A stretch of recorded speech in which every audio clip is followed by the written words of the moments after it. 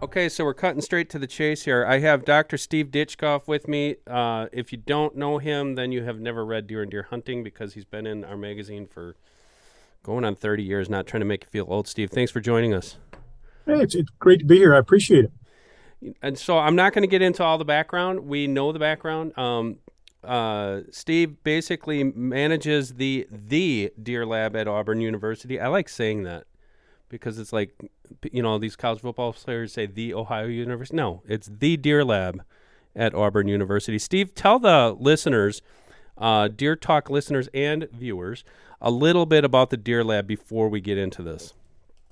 Well, the Deer Lab is both a physical entity and it's a program. I've been here at Auburn for 23 years, and I and all the wonderful people that I work with worked really hard to establish a program that we're proud of. We've had, maybe 30 graduate students graduate in the last number of years, a lot of undergraduates, a lot of other faculty that have been working on deer research questions that are important to deer and deer hunting readers and viewers. So we've had this program ongoing, and my predecessor, Dr. Keith Causey, did a lot of work with whitetail deer. And so, the Deer Lab is a program, and it's the people that are a part of it. But, there's a lot of people refer to our deer research facility as the Deer Lab. We have a 430-acre deer research facility that's located about 20 miles north of campus. And inside that facility, we have in the neighborhood of, at any time about 100 adult deer that we're taking a look at things relating to reproductive success, trying to understand which males do the breeding. But it's also a unique facility to examine techniques and tools for determining density. And so we're doing a lot of mate selection and reproductive success type questions, but also taking a look at things, how to determine density. For example, we're doing a lot of drone work right now. We've got a graduate student using thermal cameras on drones that's trying to refine that technique for coming up with precise deer estimates. It's fascinating stuff. And if you guys want more, just go to deeranddeerhunting.com. We've republished some of these articles. We have a partnership with Auburn on this, and the deer density work, the mate selection work, just read this stuff, and you can, and I know that Steve's not going to want me to hear this, but you can apply it to your own situations, at least to better understand how deer behave and how deer interact on the landscape. So, Steve, I'm going to cut to the chase. I have these were mostly listener supplied, but I cherry picked them based off of stuff that we've done together. So I'm going to put this into three sections. First one, the question is, where do all the deer go? And that's a broad-based question, but I want to break it down because we're coming into spring, and I know you've done a lot of work on dispersal, how deer basically take up shop across the landscape, but also in fall. So let's break that into two pieces. Where do all the deer go in spring? From last year, a doe's got two fawns, a yearling buck is now dispersing, and then I'm going to flip the question to fall. So let's start with spring. Where do all the deer go coming out of winter into spring, and how do they disperse across habitat? Well, obviously, it depends on how you define spring and winter. Here in Alabama, we're dealing a little bit different than you are up in Wisconsin.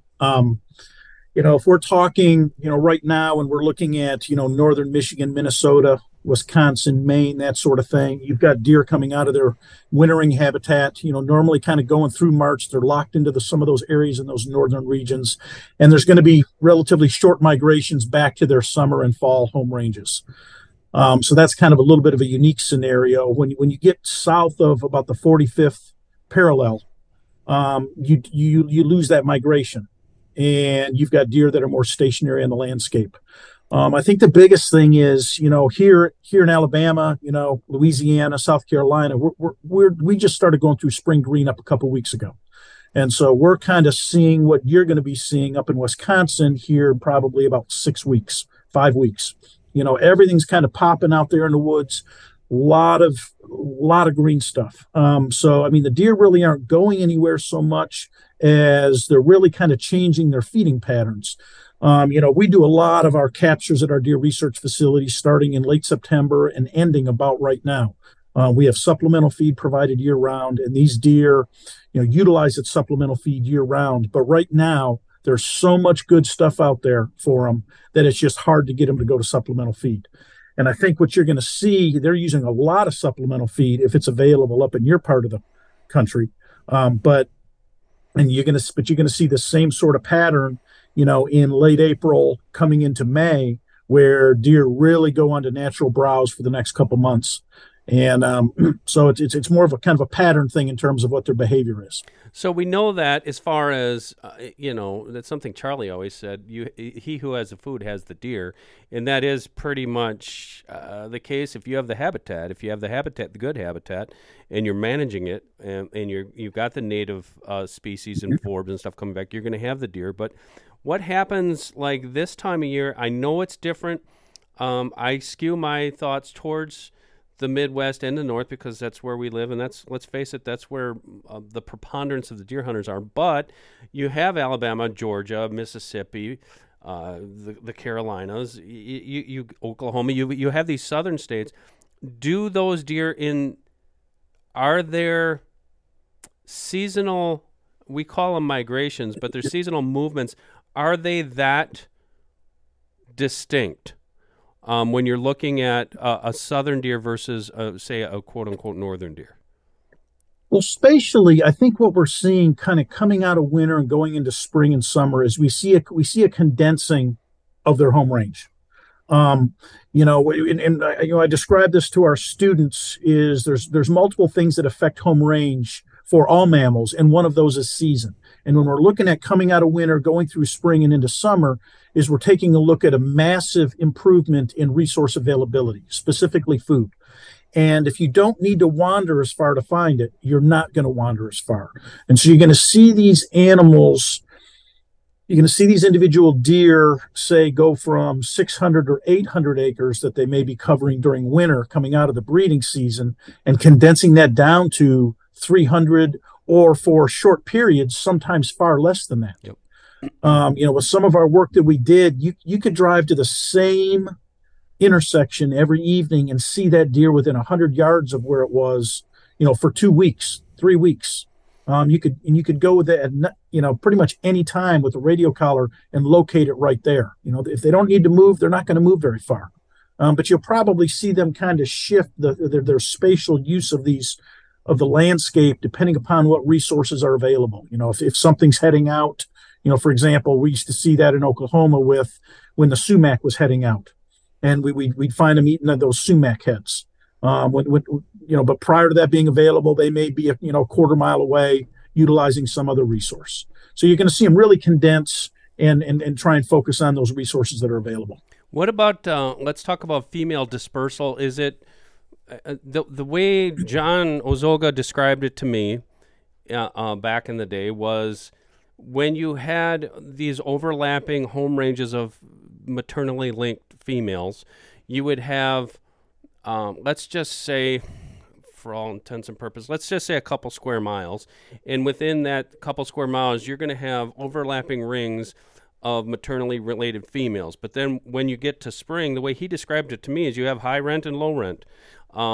You have high rent, which means the physically superior matriarchs are going to take the best habitat, and they're going to basically push those other females to the lower rent areas.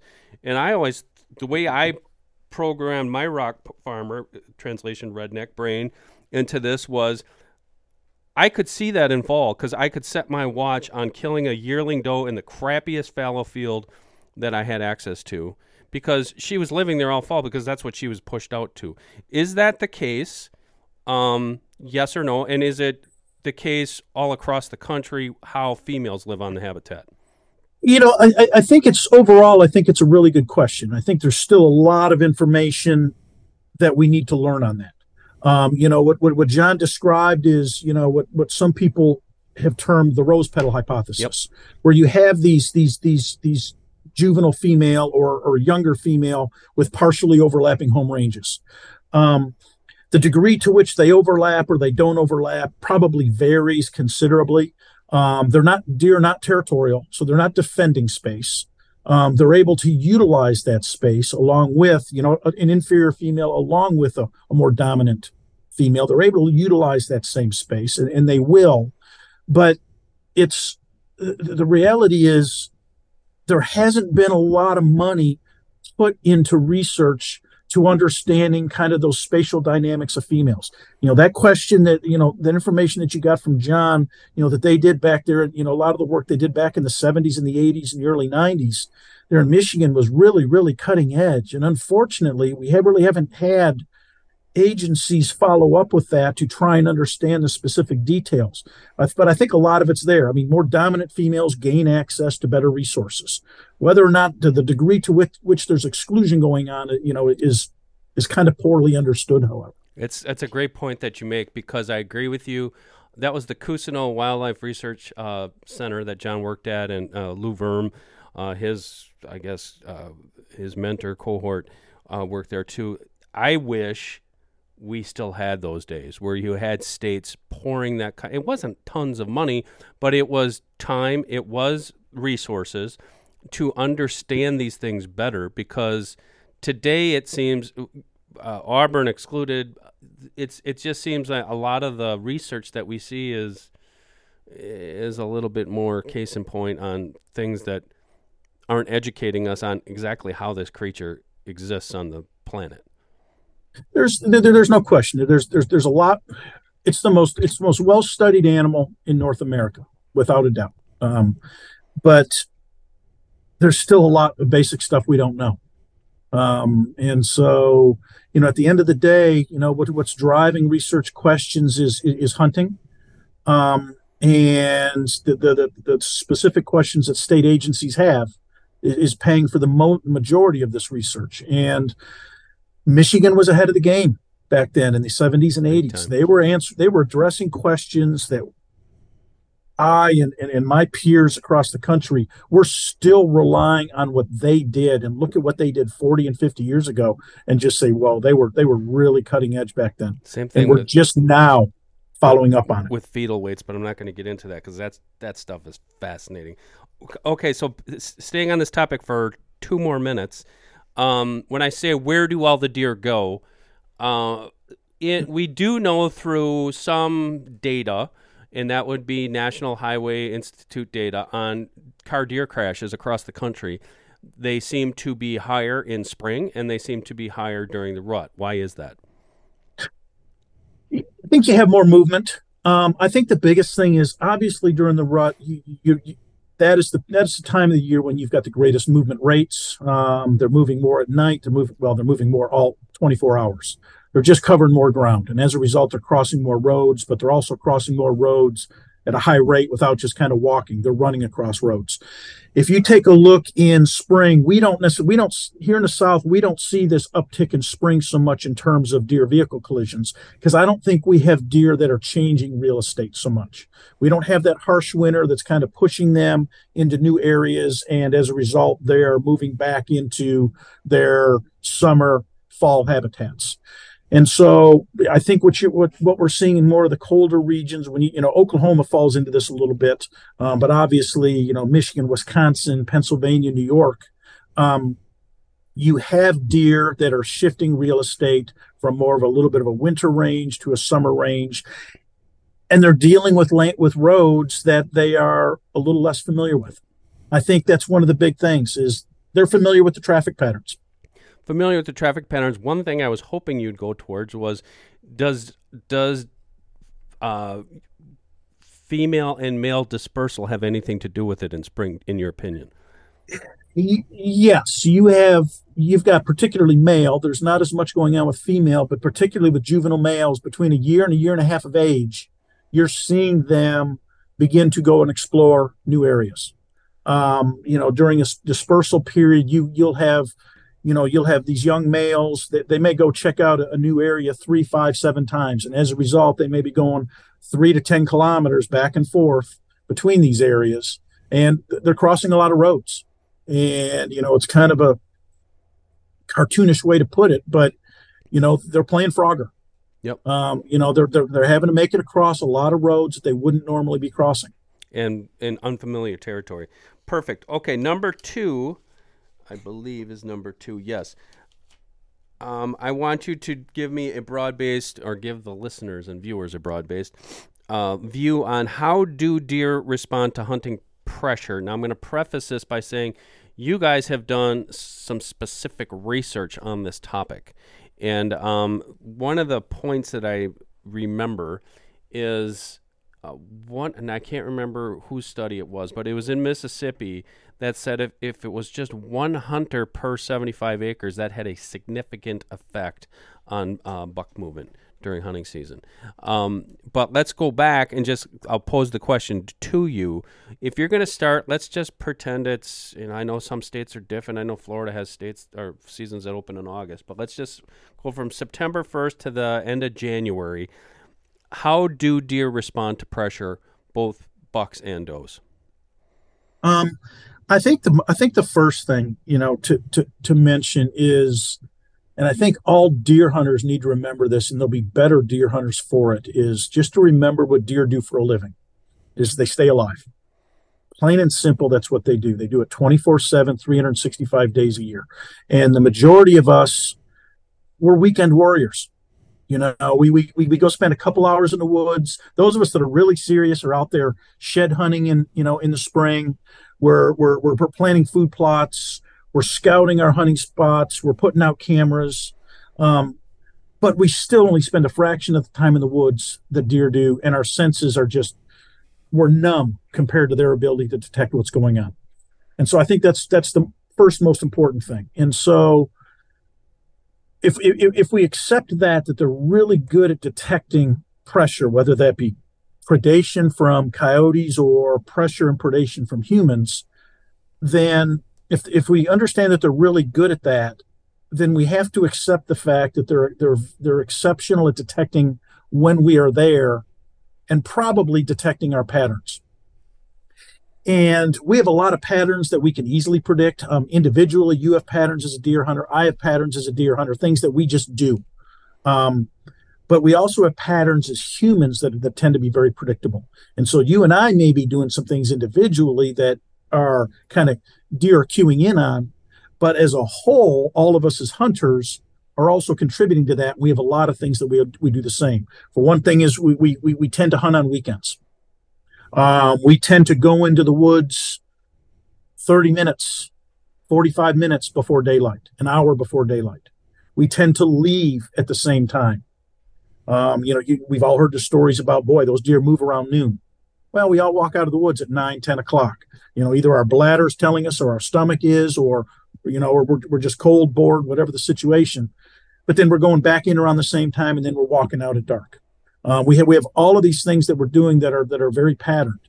And so we've done a couple of studies that have kind of taken a look at what is deer response to this pressure, to this general pressure. We've looked at it generally with some research that we did here in Alabama, and we looked at it more on a site-by-site basis in some work we did in South Carolina. The work we did here in Alabama was work that Kevin Wiskirchen was a former graduate student of mine. He's a deer biologist in the state of Missouri now. And he had radio collared deer out there. And so we examined movement patterns by day of the week. I referenced weekend warriors. The majority of us, unfortunately, don't have a lot of opportunity to go out during the week, But Friday comes, we've got our plans. We go get out Friday, Saturday, Sunday, but normally Monday through Thursday, we're not spending much time. And what we were finding was by the end of the weekend, daytime movement patterns, by Sunday were very low, and they were still dropping on Monday. And I think they were kind of at their lowest on daytime movement patterns, daylight movement patterns on Monday and Tuesday. And then they would start to rise Tuesday, Wednesday. They would kind of peak back up Wednesday, Thursday. And then they would slowly start to decline on Friday as all of us go to the woods. Here, and we did this work in Alabama. Here in Alabama, we have a 10-week gun season. So it's a little bit different than the compressed seasons that we'll find in Michigan, Wisconsin, that sort of thing. And so these deer, by the time our December, January part of our hunting season comes, they've been exposed to 6 weeks of bow season, 6, 7, 8 weeks of gun season, and we've trained them pretty well. And what do? We all fire up the four-wheeler. We all roll into these properties. The gate squeaks. We leave scent on the ground. And all of these deer say, yep, it's Friday again. and you'll see those daytime patterns decrease. They move less, they move shorter distances, they move at a slower rate, all of those things. And so by Sunday, it's a tough hunt because we've trained them for 3, 4, 5, 6, 7 weeks. And some of these deer, like the ones behind you that you have mounted, we've trained them for 5, 6, 7 years. That they've learned that, okay, I'm not moving. And I did read you actually wrote articles for us on this. As the season progresses, that reaction time's much quicker, correct? Like on a deer, like we get first week into the season, it might adjust things, but now you got 2, 3, 4, 5, 6 weeks of this. The deer say, "Yep, it's Friday" or whatever. It's almost that simple. And its fact is how it's shutting the activity down. There's no question. The more pressure, the greater the response is going to be. And I was just shocked. And I've spoken to some people that are pretty good deer biologists that have seen us presentations on this and read our results. And they've said they've started to hunt Thursday and they've seen their success go up. That's what I used to do. I would take off in the middle of the week. I would use my vacation days 1 or 2 at a time. With more than 70 years of experience in the animal health and nutrition industries, Analogics Outdoors brings its unique expertise to the science of deer feed and attractants. For more information, visit analogics.com. How is it affecting, in the study specifically, is it affecting how deer use the landscape, or is it just affecting how they're moving about? We weren't able to take a look at how they were using the landscape. We wanted to. In a perfect world, we would be able to. Our issue is there's just so much natural variability out there from deer to deer and from day to day. And one Wednesday it's raining and storming, the next Wednesday it's bluebird. That we just didn't have enough data to really examine how they were utilizing. If I had to speculate, they're using tighter cover a little bit more. If they are moving, they're moving in cover a little bit more during those periods when there is pressure. But like I said, we're seeing a decrease in movement, but they're not just laying there. They're not just laying in the thicket the whole time. They have to move. They're just moving under cover. But as I indicated earlier, that's kind of the temporal pattern that we found. In South Carolina, we took a look at it on a deer by deer basis, and what happens when one person goes to the woods. If you're hunting your piece of property, and even if you're going in there on Wednesdays and Thursdays, what's happening to that deer after you go and hunt? And so we had the ability on this piece of property to document this is a 15,000 acre piece of property that all the hunters are put out at their stands, and they're hunting out of set stands. They're not wandering through the woods. They're only walking about 100 yards to their stands when they get dropped off. So there's not creating a lot of disturbance. And we went in and examined what was the probability of these deer of our radio collared deer coming to food plots in the days following when that food plot was hunted. We didn't look at whether a shot was fired or anything like that, but we had we probably have 2,000, 3,000 individual hunting days or evening or a morning or something like that. And what we found is there was a substantial decrease in the probability of deer stepping onto these food plots in the 1, 2, 3, 5 days following when a spot was hunted. Wow. So if I went out and I hunted a stand on Saturday, I don't want to go back in there on Sunday. It's not a good spot. I don't want to go in there on Monday, on Tuesday, and Wednesday. And it's just the fact that we're creating disturbance that we're not aware of. We may have had deer step out on the food plot, but what we don't know is how many deer walked downwind of us that detected, wow, there's people here. How many deer walked across our scent trail in the hours after we left the stand, where they say, there's people using this area. I'm hesitant to go out there during the day. And so, when I was a young hunter, I'd hunt that same tree stand for days on end, Friday, Saturday, Sunday for 6 weeks, 5 weeks, 4 weeks. And, we're and what do we do as hunters we're becoming very lazy in general as the hunting public. We plant food plots and that requires work.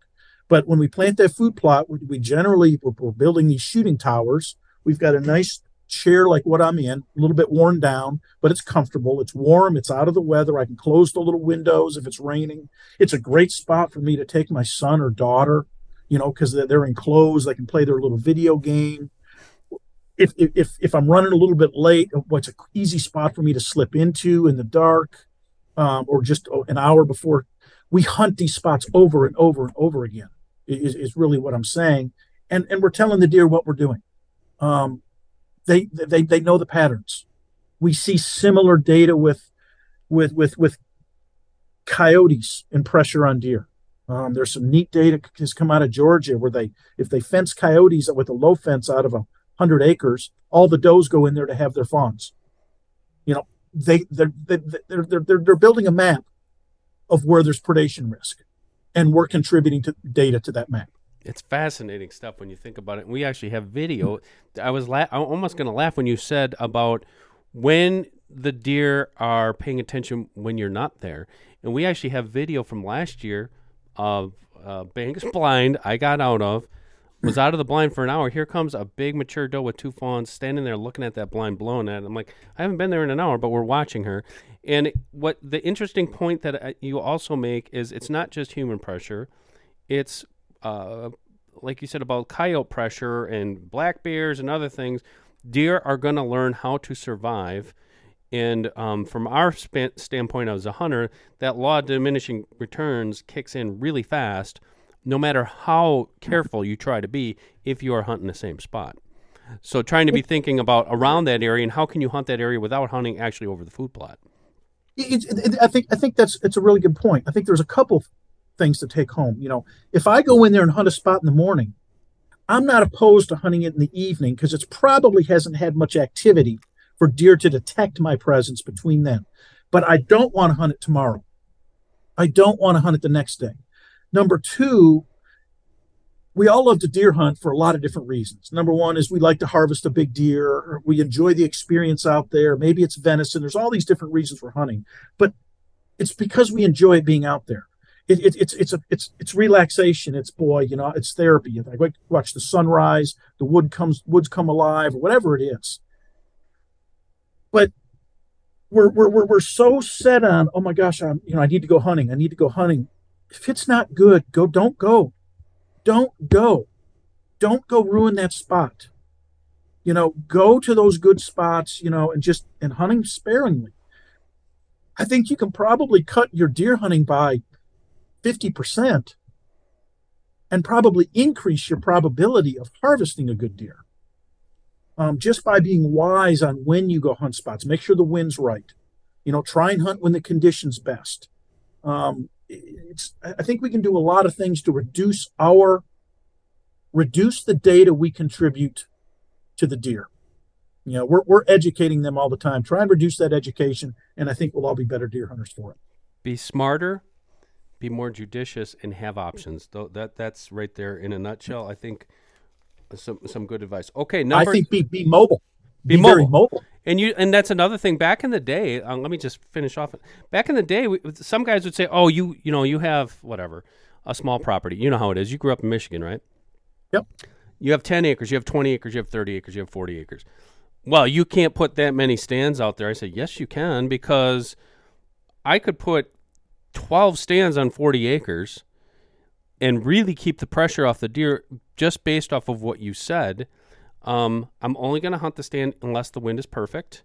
And it doesn't even have to be, I could get in there and the conditions are perfect, but you see the people that, and bless their hearts, they love to hunt, so do I, but you run out to that stand morning and night, especially you see gun hunters do this a lot. Well, that's my stand. If you don't have those options, there's nothing else you can do but basically blow deer out of there, and then by Wednesday of gun season, you're not seeing anything. But you're seeing deer, but you're seeing fawns and yearlings. Yes. You're not seeing the ones that you want to harvest, the ones that you've educated over the years. And when I say be mobile, you can have 10, 12 ladder stands on that piece of property. Me, I rarely hunt out of a stand. Most of the time now I'm hunting, I'm not bow hunting anymore, really, not too much. But it's like, boy, I know that ridge over there is going to be good. I'm going to go scratch out a spot against a tree in the morning. I'm familiar with my property. I can get in there in the dark. And I haven't had to go in there and even create any disturbance That's with putting a pretty good stand idea. up. Yep.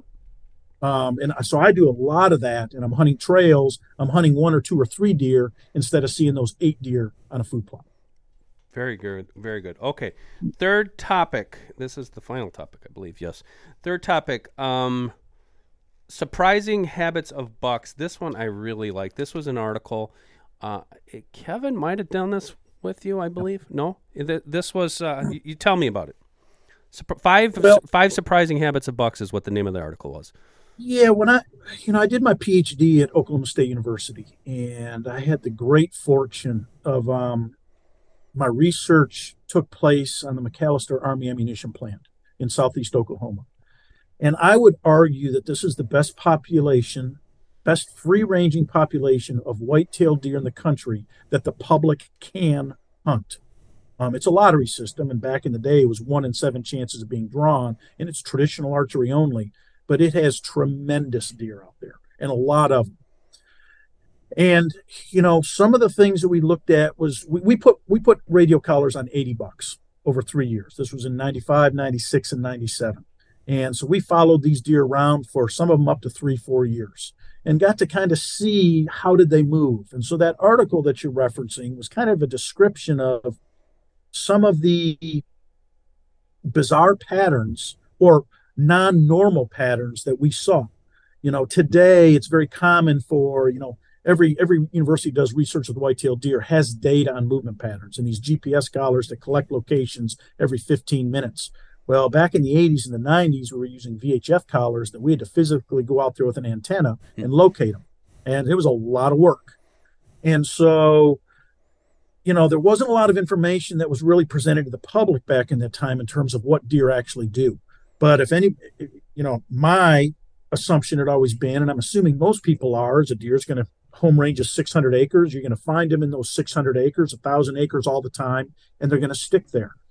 And we found that with some of our deer. They were very predictable from year to year. They were always in that same section of land.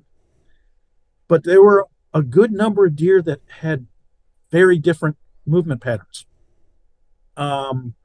We had the biggest deer that we radio collared there. We captured as a 6.5-year-old. He was 177 Boone and Crockett points. He was a tremendous deer, and we were able to follow him when he was 7, 8, 9 years old.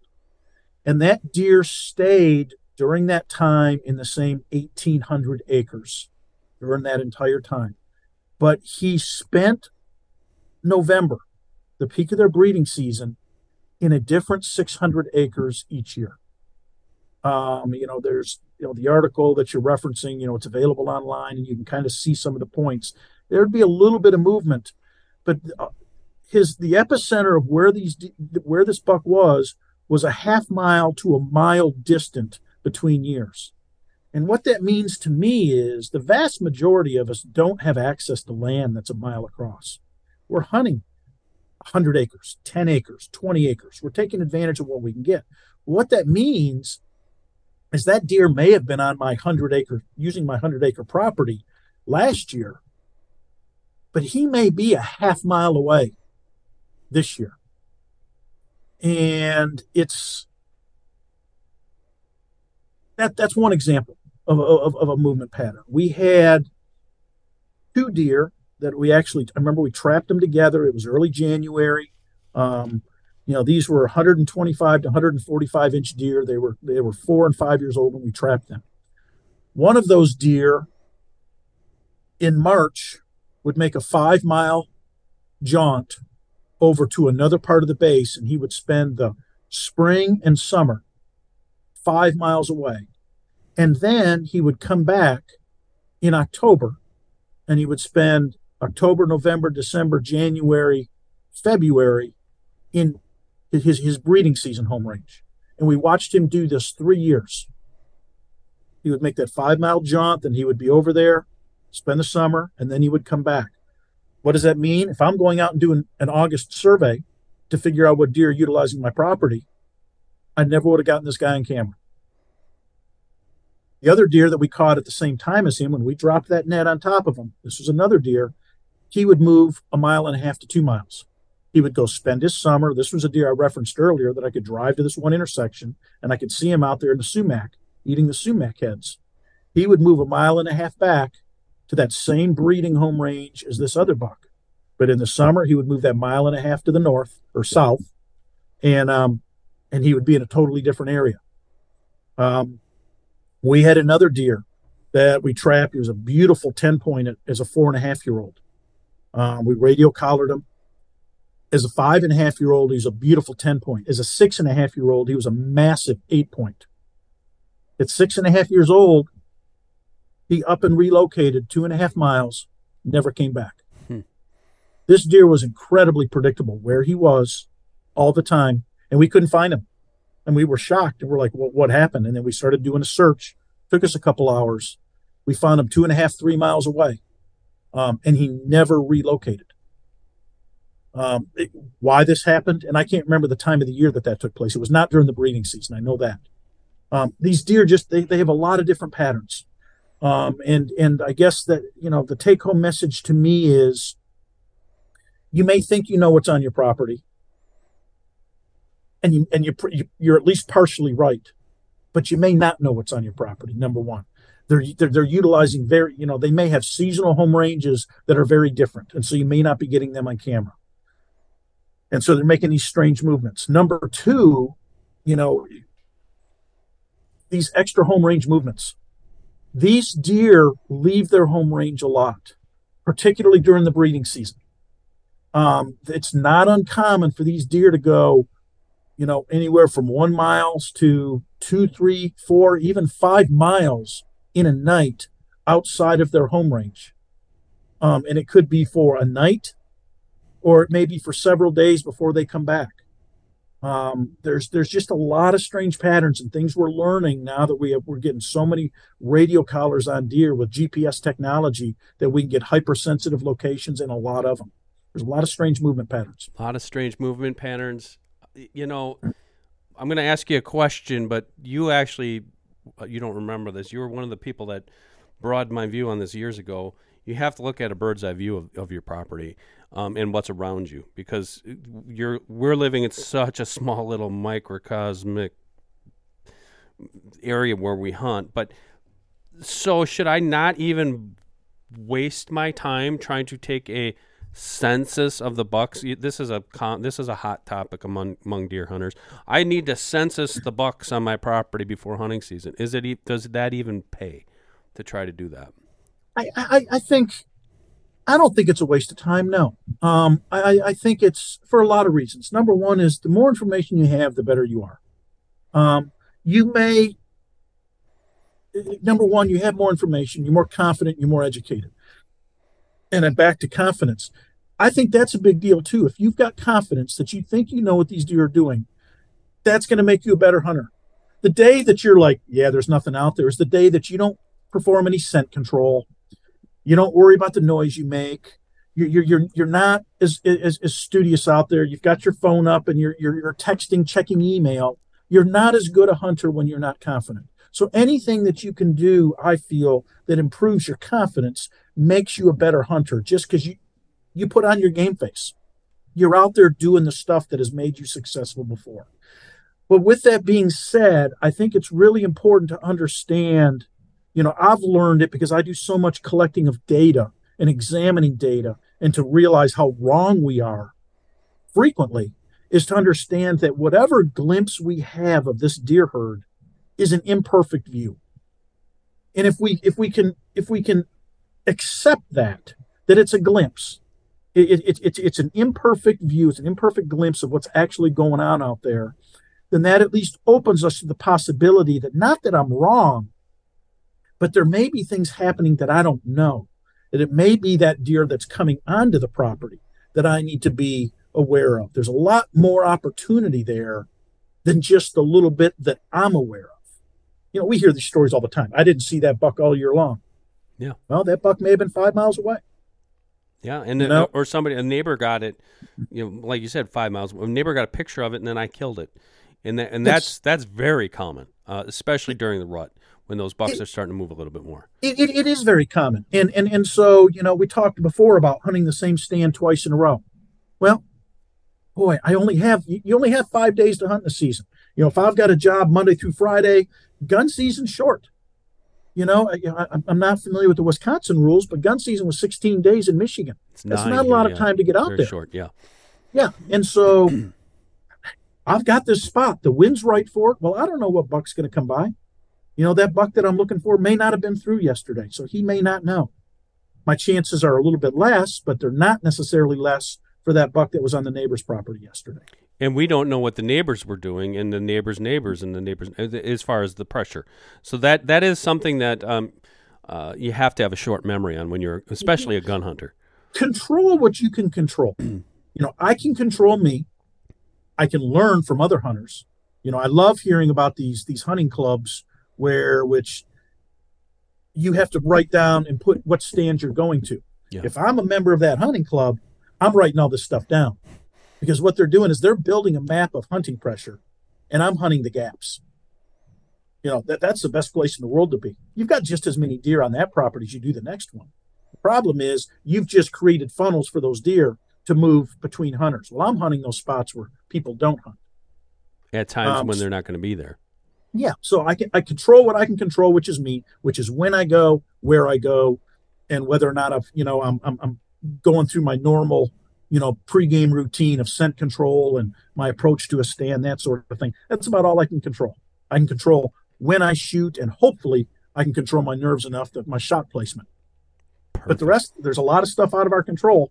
Learn from it. Just be aware there's not a lot you can do about it. This didn't go where I thought it was going to go. It actually went in a better direction, and I appreciate that. Okay, we're going to end with a topic. I ask you this, I think, every time we talk. Steve, tell me your view, without being too politically correct about it. Chronic wasting disease, what does it mean for us as a country? What does it mean for our deer herds? Where are we sitting now? I know we don't know a lot about it.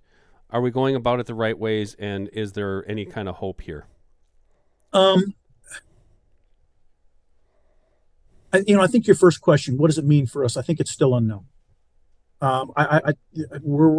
There's more and more effort. There's greater technology available for us to understand what's going on with this. I think probably, the best example that what we're looking at here in the eastern U.S. is we're really watching Wisconsin and Illinois, because it's our longest running study side by side, and there's things that were done right and there's things that were done wrong. Looking hindsight's 2020, no different than the pandemic.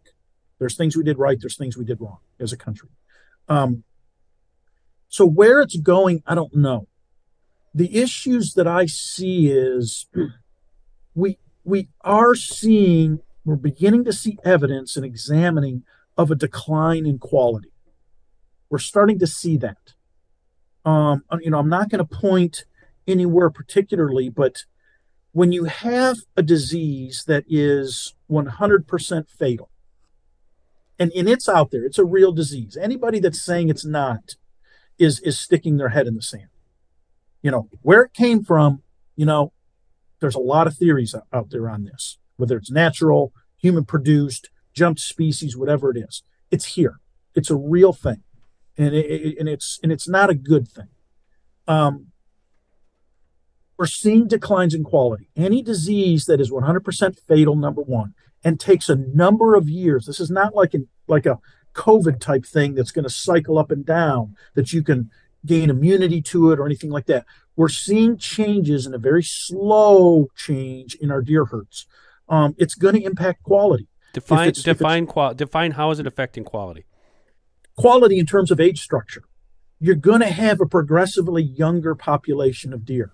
And as a result, there's lower probability, if you pass these bucks up, of them getting to 5, 6, 7 maximum antler size age. So not all of them. You're going to have some that are going to make it, but there's going to be a greater quality.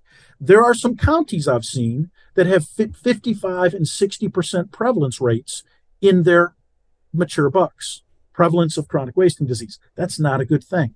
How you control that, we're still trying to figure it out. There's still a lot we're learning from a management perspective.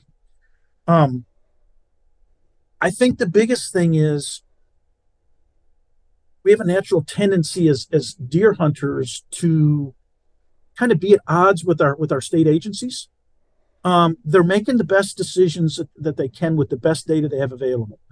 We don't agree with all of them. As a sportsman, there's times I look and I'm like, boy, that's not how I would do it. That's not to say that they aren't making the right decision. It's also not to say that I understand why they're making that decision. And so I think we need to back up as deer hunters and a deer hunting society and respect the fact that these agencies are trying to do it right. And they probably have a lot more information than I do they have more information than the deer hunters normally do. They're trying to make the right decision, and it's not based upon money. They are trying to manage the herd right, and they're taking short-term approaches for management, but they're also taking a look at 10, 20 years down the road. They're trying to figure this out the right way. And so if we can contribute to be a part of the solution with regards to helping them with surveillance, if they're asking us to drop off deer heads for testing, there's a reason. If they're asking us to fill out surveys, there's a reason. We need to try and work together in this. There's still a lot of unknown. We know that there's a lot we're learning. We know that there's some strains of deer that are a little less susceptible to chronic wasting disease. We're learning some of that. Are we 1 month, 1 year, a decade, 25 years away from a vaccine? I don't know. There's a lot that's going to come out in the next 10 years because it's not just Wisconsin that has it, like 2001. Everybody Alabama in 2001 Tennessee was saying it's everywhere. Yeah. Back then we're saying, sorry for you guys up there, but we don't have it. Well, now, Mississippi has it, Tennessee, Alabama, West Virginia, Pennsylvania. The only success story out there is New York. They detected a deer or two. They've never detected another one since. Is it apocalypse now, though? In these areas where you've got 40 and 50% infection rates, is it like, okay, the Sistine Chapel's on fire, everybody stop what you're doing and grab a water hose? Are we to that point in some of these areas? No, I don't think we are. Things are going to change. This is not the first time that a disease like this has rolled through wildlife populations. This has been going on for a long time. We're just more aware of it now. We have Twitter, and we have deer and deer hunting, and we have all these things, these groups, places to go get information. And so we're just more aware. It's like we've got climate change. We know that. But, yeah, we've got bad storms just rolled through here in Auburn about the time that we started this. I got to, as soon as we leave here, I got to go to my deer research facility and deal with damage from a hailstorm. We had baseball-sized hail yesterday. It's not this massive increase in severe weather. We just advertise it better. So CWD is kind of like that to me. It's a really serious thing that I think we need to be addressing head on. The deer are going to survive this. We may have some changes in season lengths. We may have some differences in rules. You can't transport the carcass. You can't do this. It's an inconvenience and it's a pain in the butt. I'm impacted just like every other deer hunter. I don't like that. But it's a fact. The state agency's doing what they think is best for the state as a whole. And they're trying to make good decisions. Let's work with them. Let's work together in this.